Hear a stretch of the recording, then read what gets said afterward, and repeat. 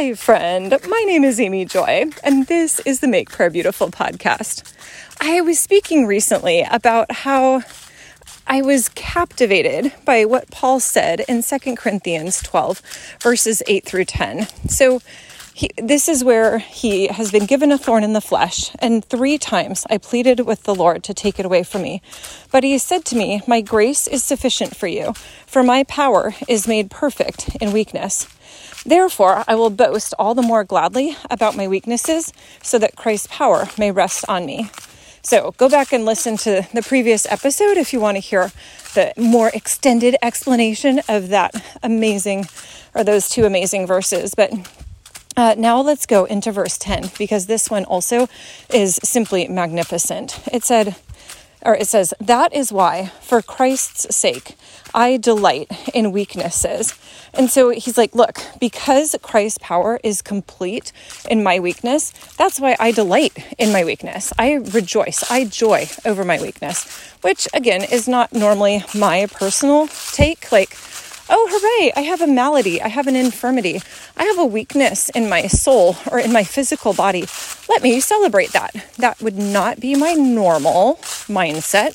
And so it's truly beautiful that this is what Paul says. Like, nope, I delight in this because that's how Christ's power rests on me. And so it's weakness. The second thing that he says he delights in is insults. Now, what's interesting about this word insults, it's the word hubris in Greek, which is usually translated more like pride or, usually I would always think of the word hubris as pride. And so I think this sense of people standing up against him to oppose him out of their pride, or I guess it could also be just his own sense of pride of like, no, you don't understand. I am a Pharisee of Pharisees. I am an amazing teacher of the law. I was trained by the best. Like, why are you not listening to me? And yet the reality is God's power is made perfect in weakness. And so the hubris, any hubris that Paul might have had, he needs to actually bring that and lay it down before the Lord, because what was once to his gain, he now counts to his loss. And so I feel like there's kind of like it's both maybe his own hubris that needs to be put down, but also the hubris of the people around him that are insulting him and being unkind. So then he also says that he delights in hardships. And this word hardships, I liked reading about this. Another word for this would be constraints, or that sense of difficulties that we go through.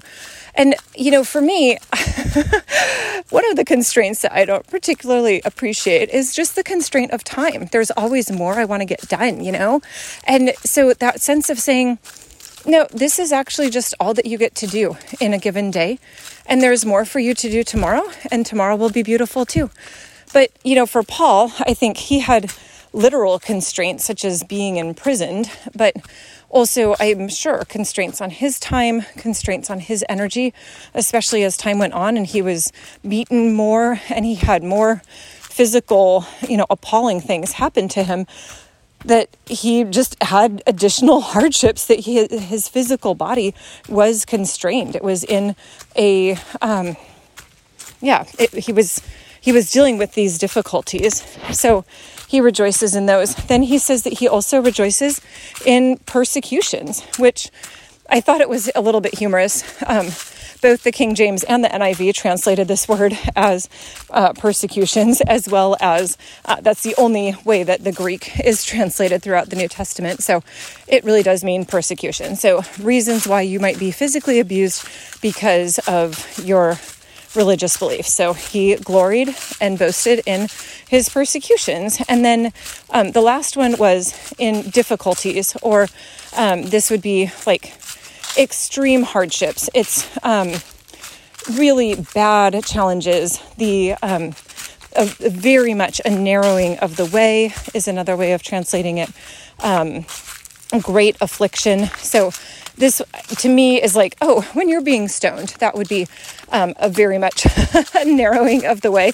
But he's like, no, I am boasting in all of these things. I'm boasting in the weaknesses, the insults, the hardships, the persecutions, the difficulties.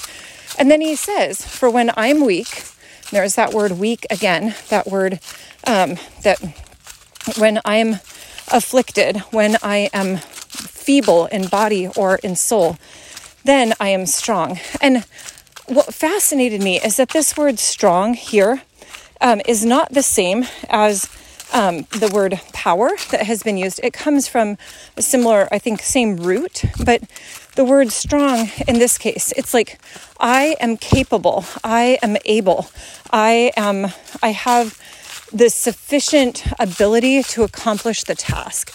And so isn't that beautiful that even in the midst of all of these difficulties and problems that would be seeking to tear Paul down, that the reality is that Christ's power is enough to make him strong, to make him capable and sufficient for the task at hand. And so, Jesus, I thank you for that.